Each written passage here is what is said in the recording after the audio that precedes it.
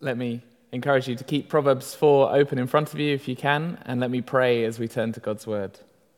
Father, we do pray that you would help us now to trust in you with all of our hearts and lean not on our own understanding.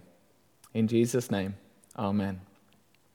Before we get to Proverbs, I want to tell you about my Tuesday last week. Because on Tuesday last week, we had the worst family walk in living memory. And let me just say, with 2 children under 5, there is some stiff competition for that particular title. Walks rarely go smoothly in our family.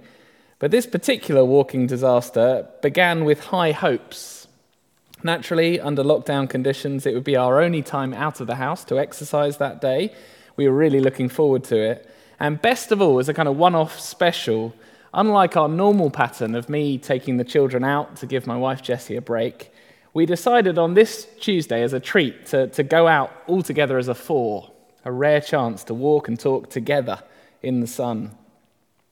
Things started with a struggle to get out the door, that always happens, and a negotiation with Grace, our daughter, about what she'd wear, that also always happens. Mum and Dad's view was trousers, hers was shorts. We explained trousers would be the wise choice. She was insistent, she refused to budge, and we just wanted to get out there, so we gave in, she won. But despite our parental wisdom being completely ignored, we still had high hopes. We drove a short distance to a secluded golf course and we stepped out the car. Been looking forward to it all day, in fact, all month as a 4. And it was about 10 seconds into the walk when Grace decided to show us a special alternative path through the woods. And I reckon we'd got 7 meters from the car when she tripped. Hit a tree root, face planted on the ground, grazed the skin off her knee. It started to bleed. It wasn't actually a big injury, at least from our perspective, but Grace's world absolutely fell apart. She just let rip. She screamed and screamed and screamed.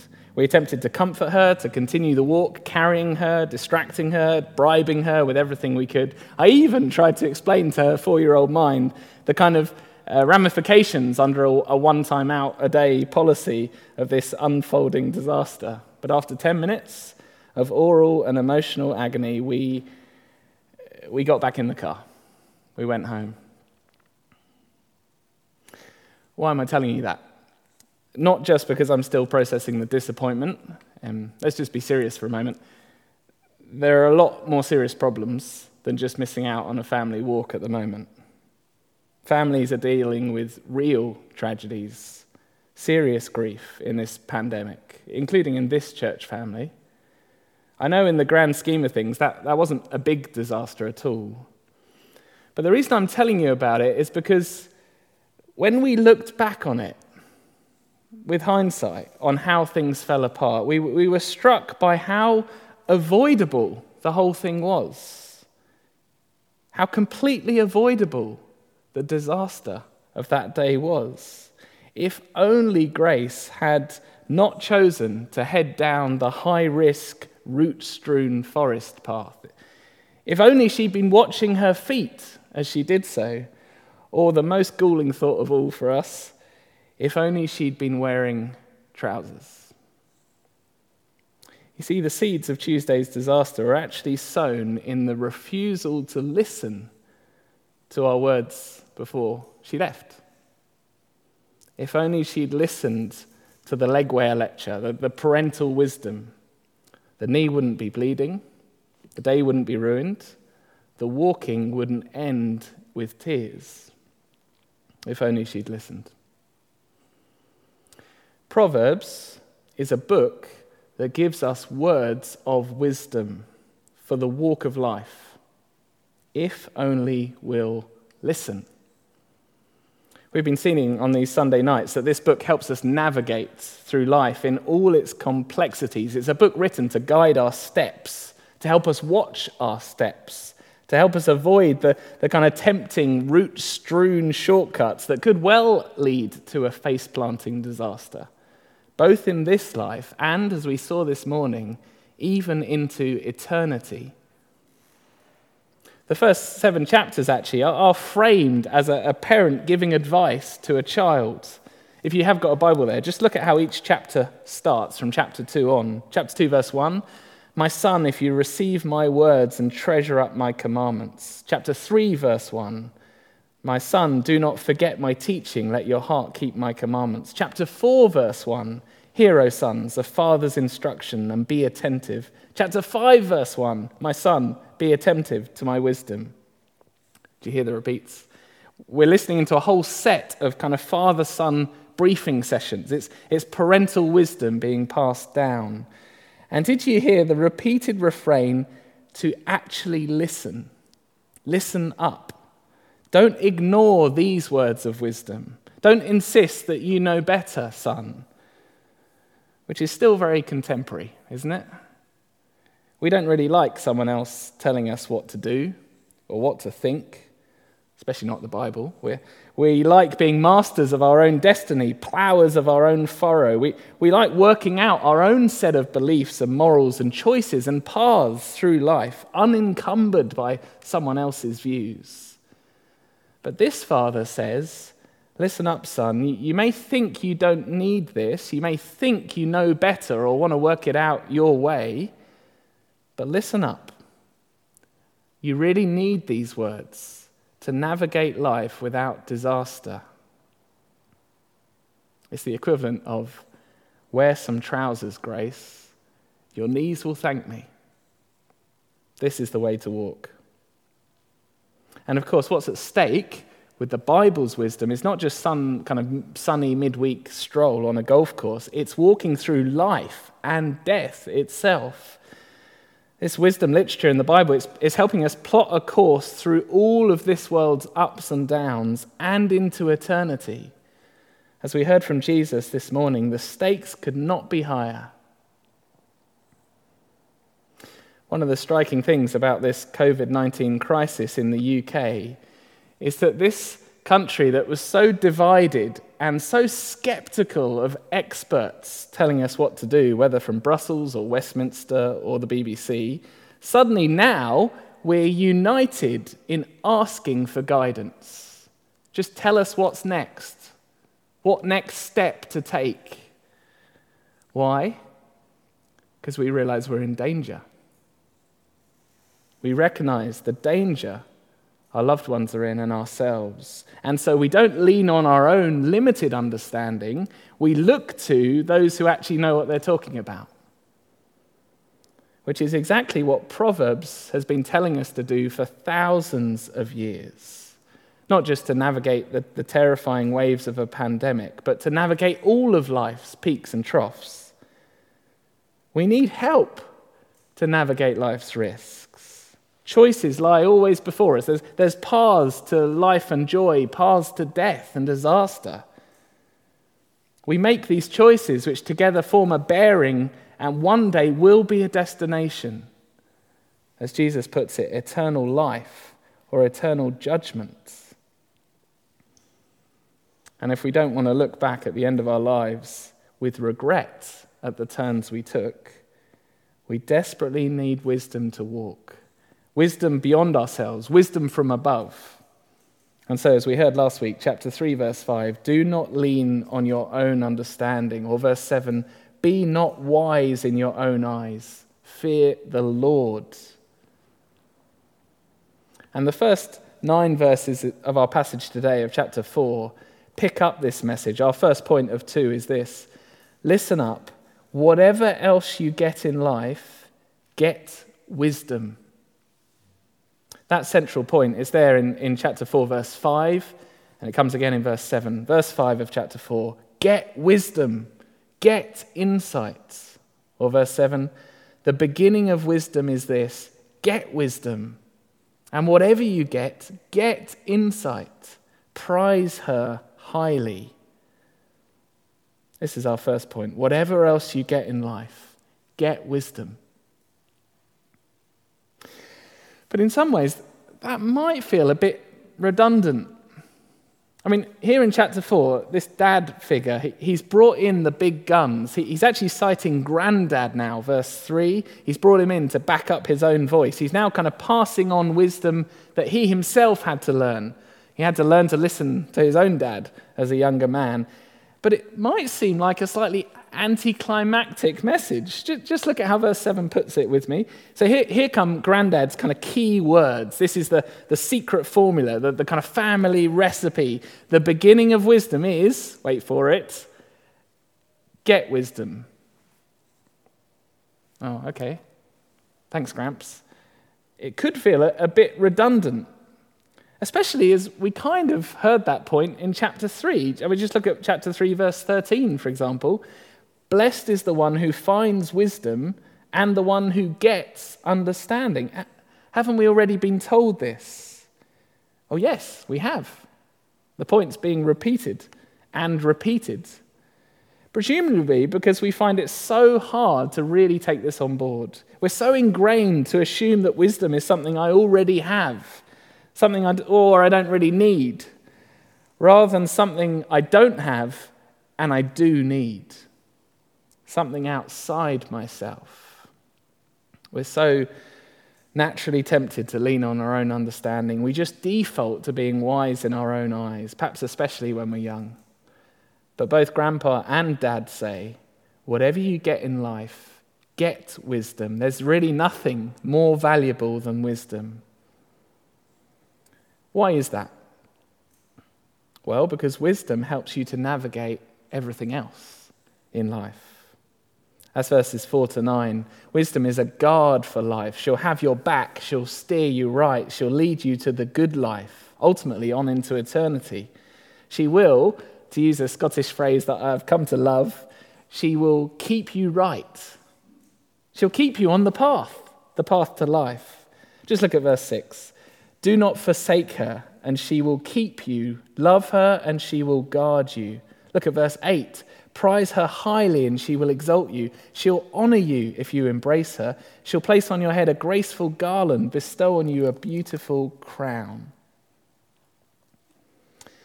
Now, of course, that's not saying everyone who follows the Bible's wisdom automatically gets a kind of easy, prosperous life in this world.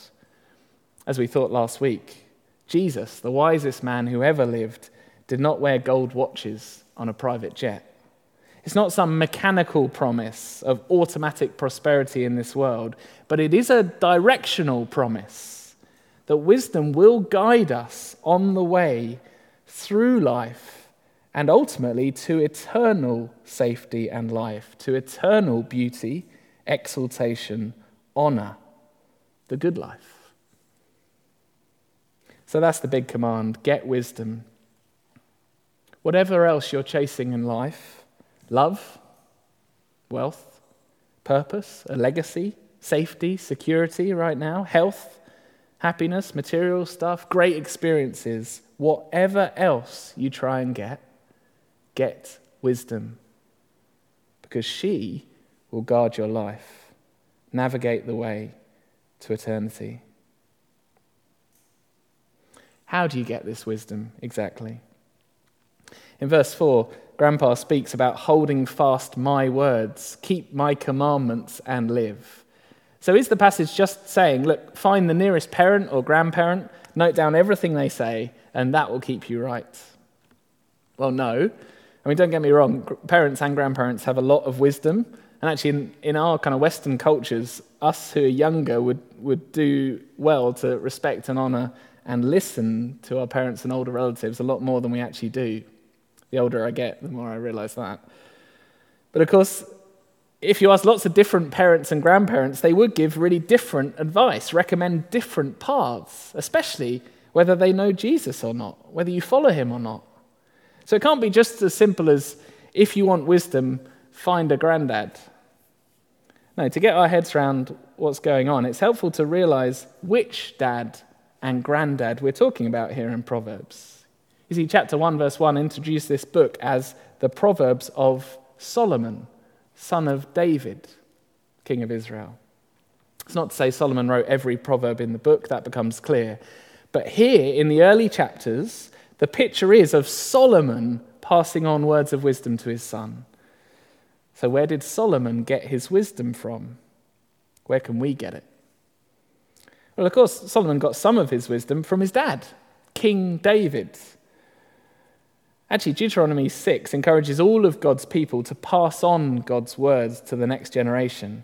And it seems that King David did that. He taught his son the scriptures. And just as a passing aside, if you are a parent or a grandparent, this is a great ambition to have. I don't know what you hope for the little ones you care about. But them getting God's wisdom should be right at the top of the list, even above the health, the grades, the languages, the uni place, the house, the spouse, the job. Above it all, we should pray that they might get wisdom and play our part in that. So parents, grandparents, they can pass on this wisdom, but where did they get it from in the first place? Where did David get his wisdom? Where did Solomon get his wisdom? Well, remember, chapter 3, verse 5-7, the fear of the Lord is the beginning of wisdom. Wisdom is something we get from God. That's why Solomon prayed to God to give him wisdom. That's why James in the New Testament encourages Christians to ask God for the wisdom we lack. So pray for it. But even then, where will you find it? Well, the scriptures. This book of Proverbs, first and foremost, it's a collated treasure trove of wisdom. Chapter 4 is kind of motivating us to read on into the book. In fact, if you are one of the people who is at a kind of complete loose end, if you've been furloughed or have more disposable time on your hands than you know what to do with, if you're struggling to find a rhythm in life at the moment, what a great thing to read a chapter of Proverbs a day. Wisdom from God to chew over, think over, pray through. That'd be a great ambition for lockdown, wouldn't it? As Joe Wicks encourages us to get fit, King Solomon and King David together encourage us to get wisdom. What about if you're one of the people in the church family who are just crazy busy, just struggling to keep your head above water? Well, why not turn to chapter 10, where the Proverbs start one by one, and just pick one a day to chew on. Get wisdom. Funnily enough, it's the one thing that can get squeezed out. Let's take this God-given opportunity for a real reset on Bible reading and prayer, an opportunity to get perspective on life. In fact, even if you're not a believer and you're tuning in, I'm thrilled you are, you're really welcome. Even if you're not a believer, this would be a great time to actually read through one of the eyewitness accounts of Jesus Christ. Just see firsthand for yourself what all the fuss is about. Do you know, Jesus described himself as someone with wisdom greater than Solomon, and millions of readers since have agreed when they saw his words for themselves. Jesus Christ actually is the ultimate treasure trove of wisdom. He has words to guide us in life and eternity. Surely it's worth having a look at him. Or I guess we could fritter the time away on yet another box set. Point one is that whatever you get in life, get wisdom. But just before we dive into point two, I just want to tell you a quick true story about the time when I was a Christian university student. And actually, I got really excited about point one. I got excited about the book of Proverbs, this promise that it could make me wise. So what I did is I plastered my walls with as many kind of A4 printouts of Proverbs, the ones I thought I particularly needed to hear and I needed to chew on. And you know what? When I kind of look back now on that odd experiment, I actually have three reflections. Firstly, man, my room must have looked awful. Like, I'm already quite messy, especially then, and it was a kind of interior decorating monstrosity. But secondly, that despite the kind of ink costs and printing faff, secondly, it was really good seeing those words regularly as reminders. I'd probably do even more if I did it now. But actually, my third reflection, and most sober one, is to think, if only I'd lived out those Proverbs consistently at that time of my life. If only I'd actually practiced what I printed. You see, looking back now with the benefit of 2020 hindsight, I can see very clearly ways in which I acted like a fool back then.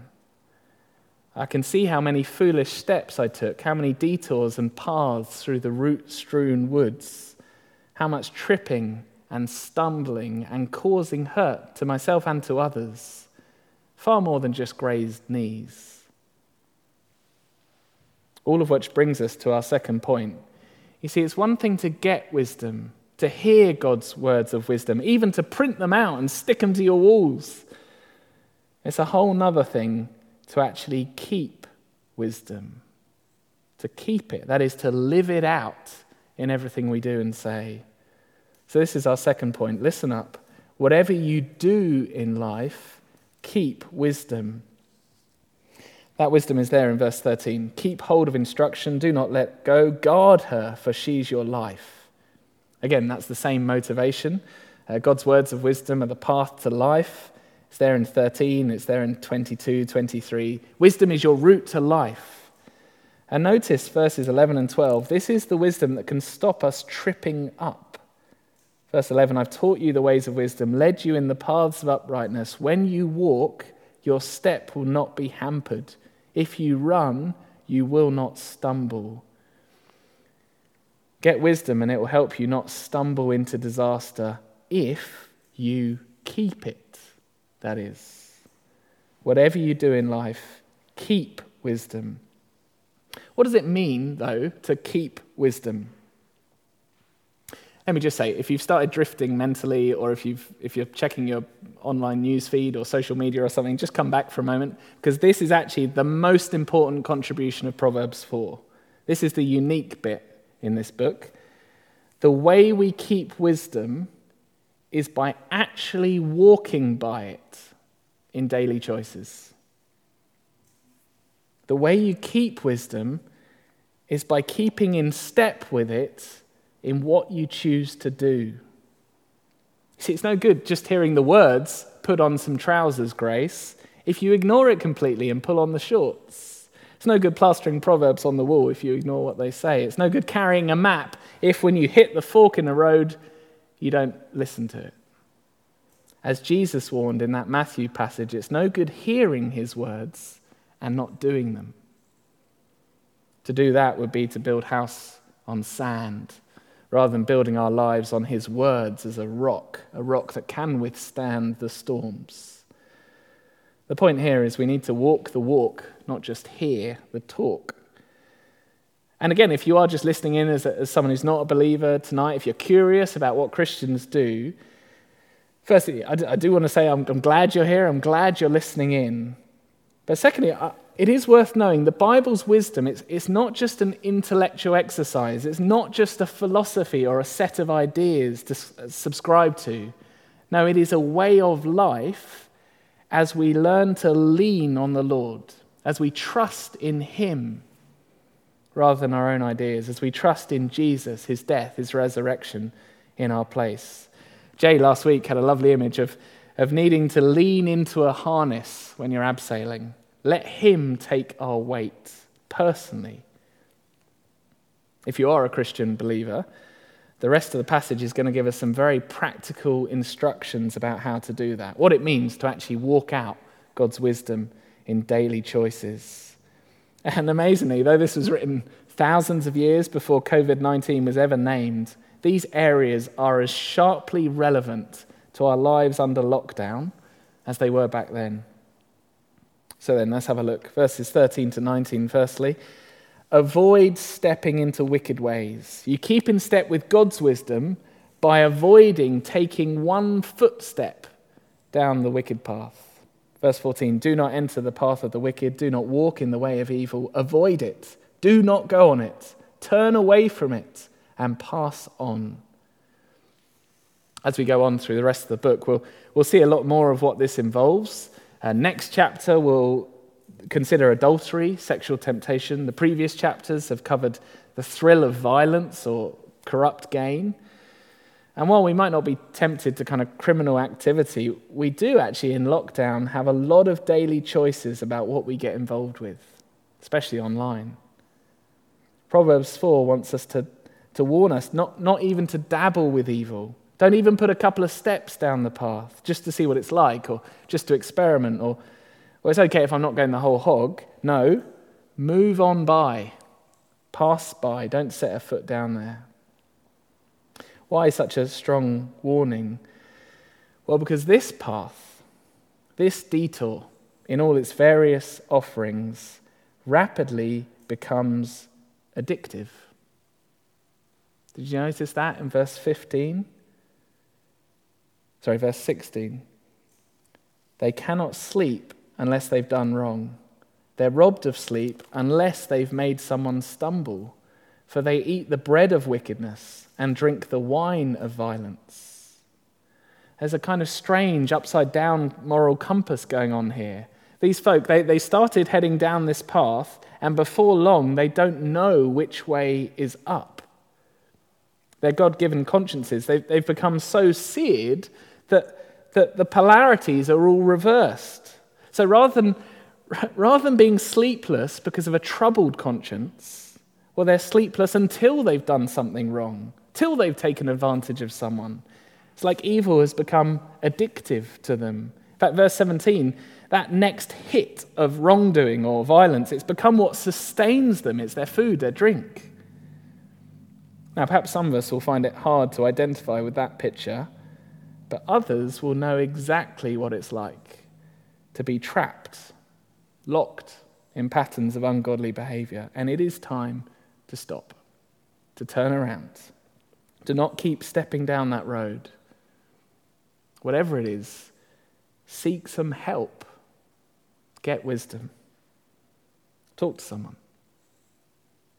Because verse 18, there is an alternative path. There is a path that's illuminated by God's wisdom, a route that doesn't go down the shortcut to sin. And it's a path, it's beautiful, look, a path of greater illumination, of brightness and righteousness, as kind of God's purity and perfection just throws the reality of a moral universe into sharper and sharper clarity. Verse 18, the path of the righteous is like the light of dawn, which shines brighter and brighter until full day. Let me just say, this is a genuine Christian experience. Believers who are growing, who are keeping in step with God's wisdom, with God the Holy Spirit, discover that suddenly the lights are turning on more and more. It's one of the startling things about getting to know Jesus better. Suddenly, things we thought were of no consequence or morally neutral a year ago or a decade ago, suddenly we see from the stark light of Christ, actually that's not all right. That's not what humans are made to be. Attitude after attitude, action after action, from pride and envy to lust and lies, suddenly it's revealed by this stark light of God's character not to be right. Whereas notice on the alternative path, verse 19, as we don those shorts and run recklessly into the root-strewn woods, well, pretty soon, the increasing darkness starts to cloud our moral judgments. Soon enough, we barely notice what we're stumbling into anymore.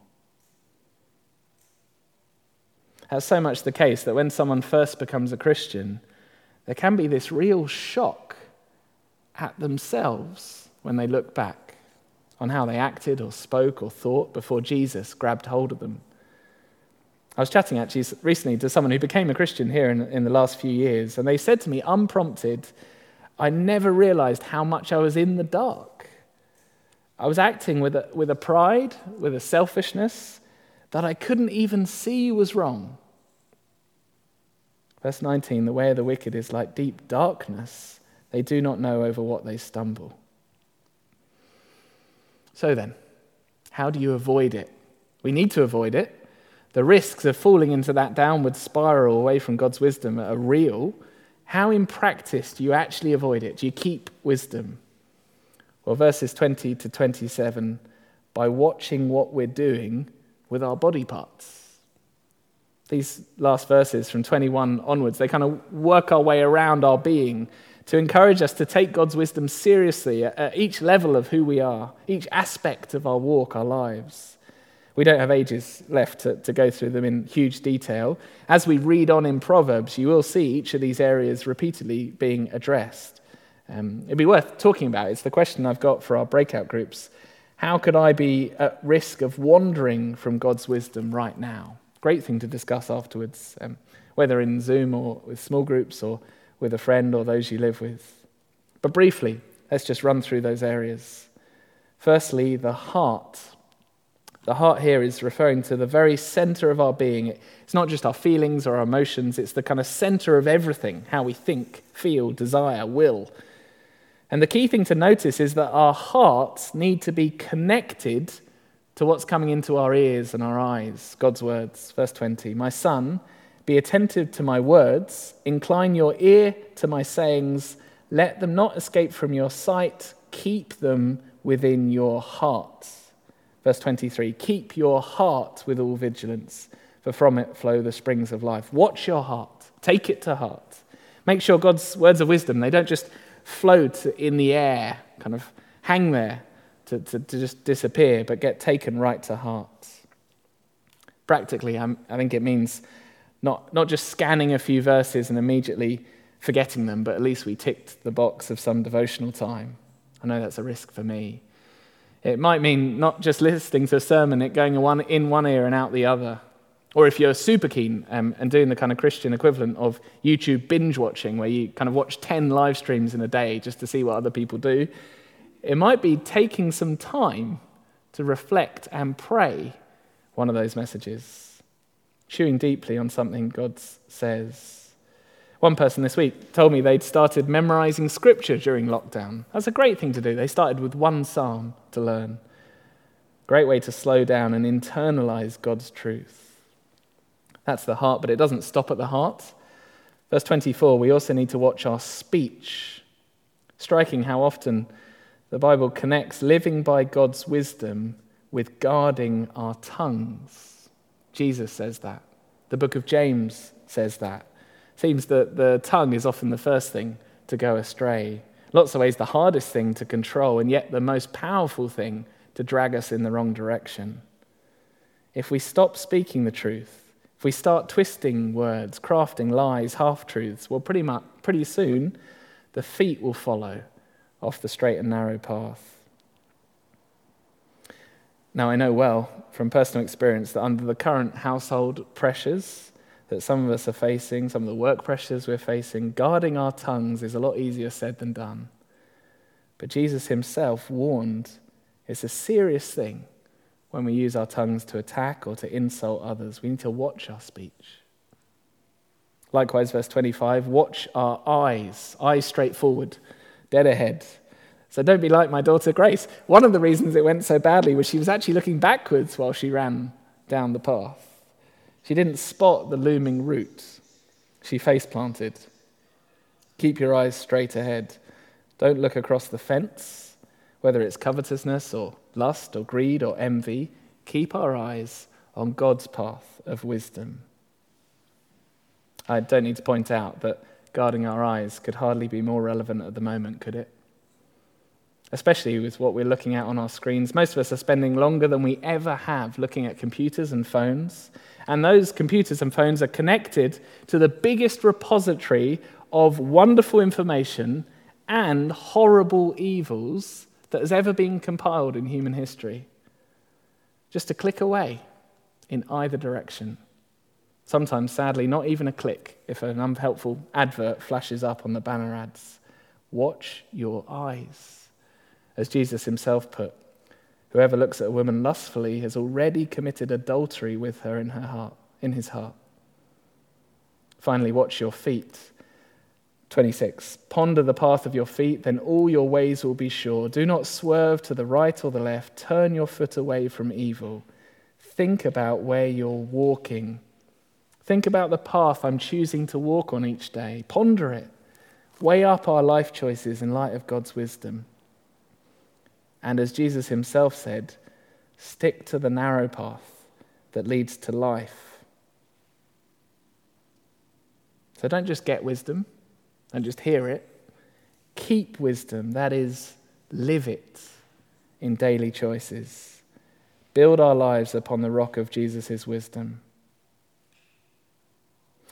But just before we close, I know our time is out, but just before we close, I want to ask, how does all that leave you feeling? Of course, it's a hugely profound point that wisdom is not just something we need to hear, but something we need to do.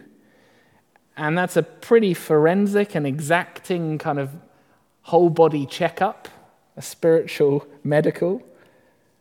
But who of us can honestly say that every aspect of our hearts, speech, eyes, feet have all been keeping in step with God's Spirit, with God's wisdom this week? Especially in the sparkling light of Jesus Christ, the greater Son of David, the wiser king than Solomon. You know what my reaction is? Prone to wander. Lord, I feel it. I don't perfectly practice what I preach or what I print on the walls. Here's the thing though, nor did Solomon, nor did David. In fact, nor has anyone. Nobody keeps exactly on the straight path except for one person, the Lord Jesus Christ.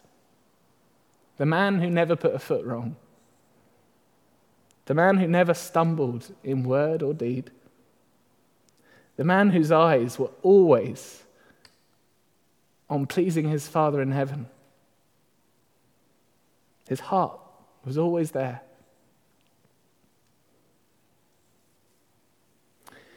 And so the greater wisdom that Jesus brought wasn't just a sharper revelation of God's standards, but was the truth that he would pay for where we'd stumbled.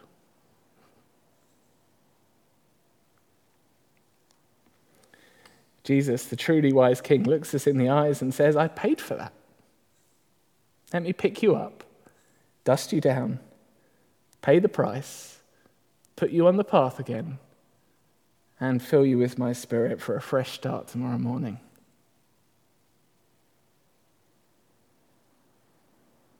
That's the extraordinary news, the good news of Jesus Christ. It's well worth a look. Let's pray.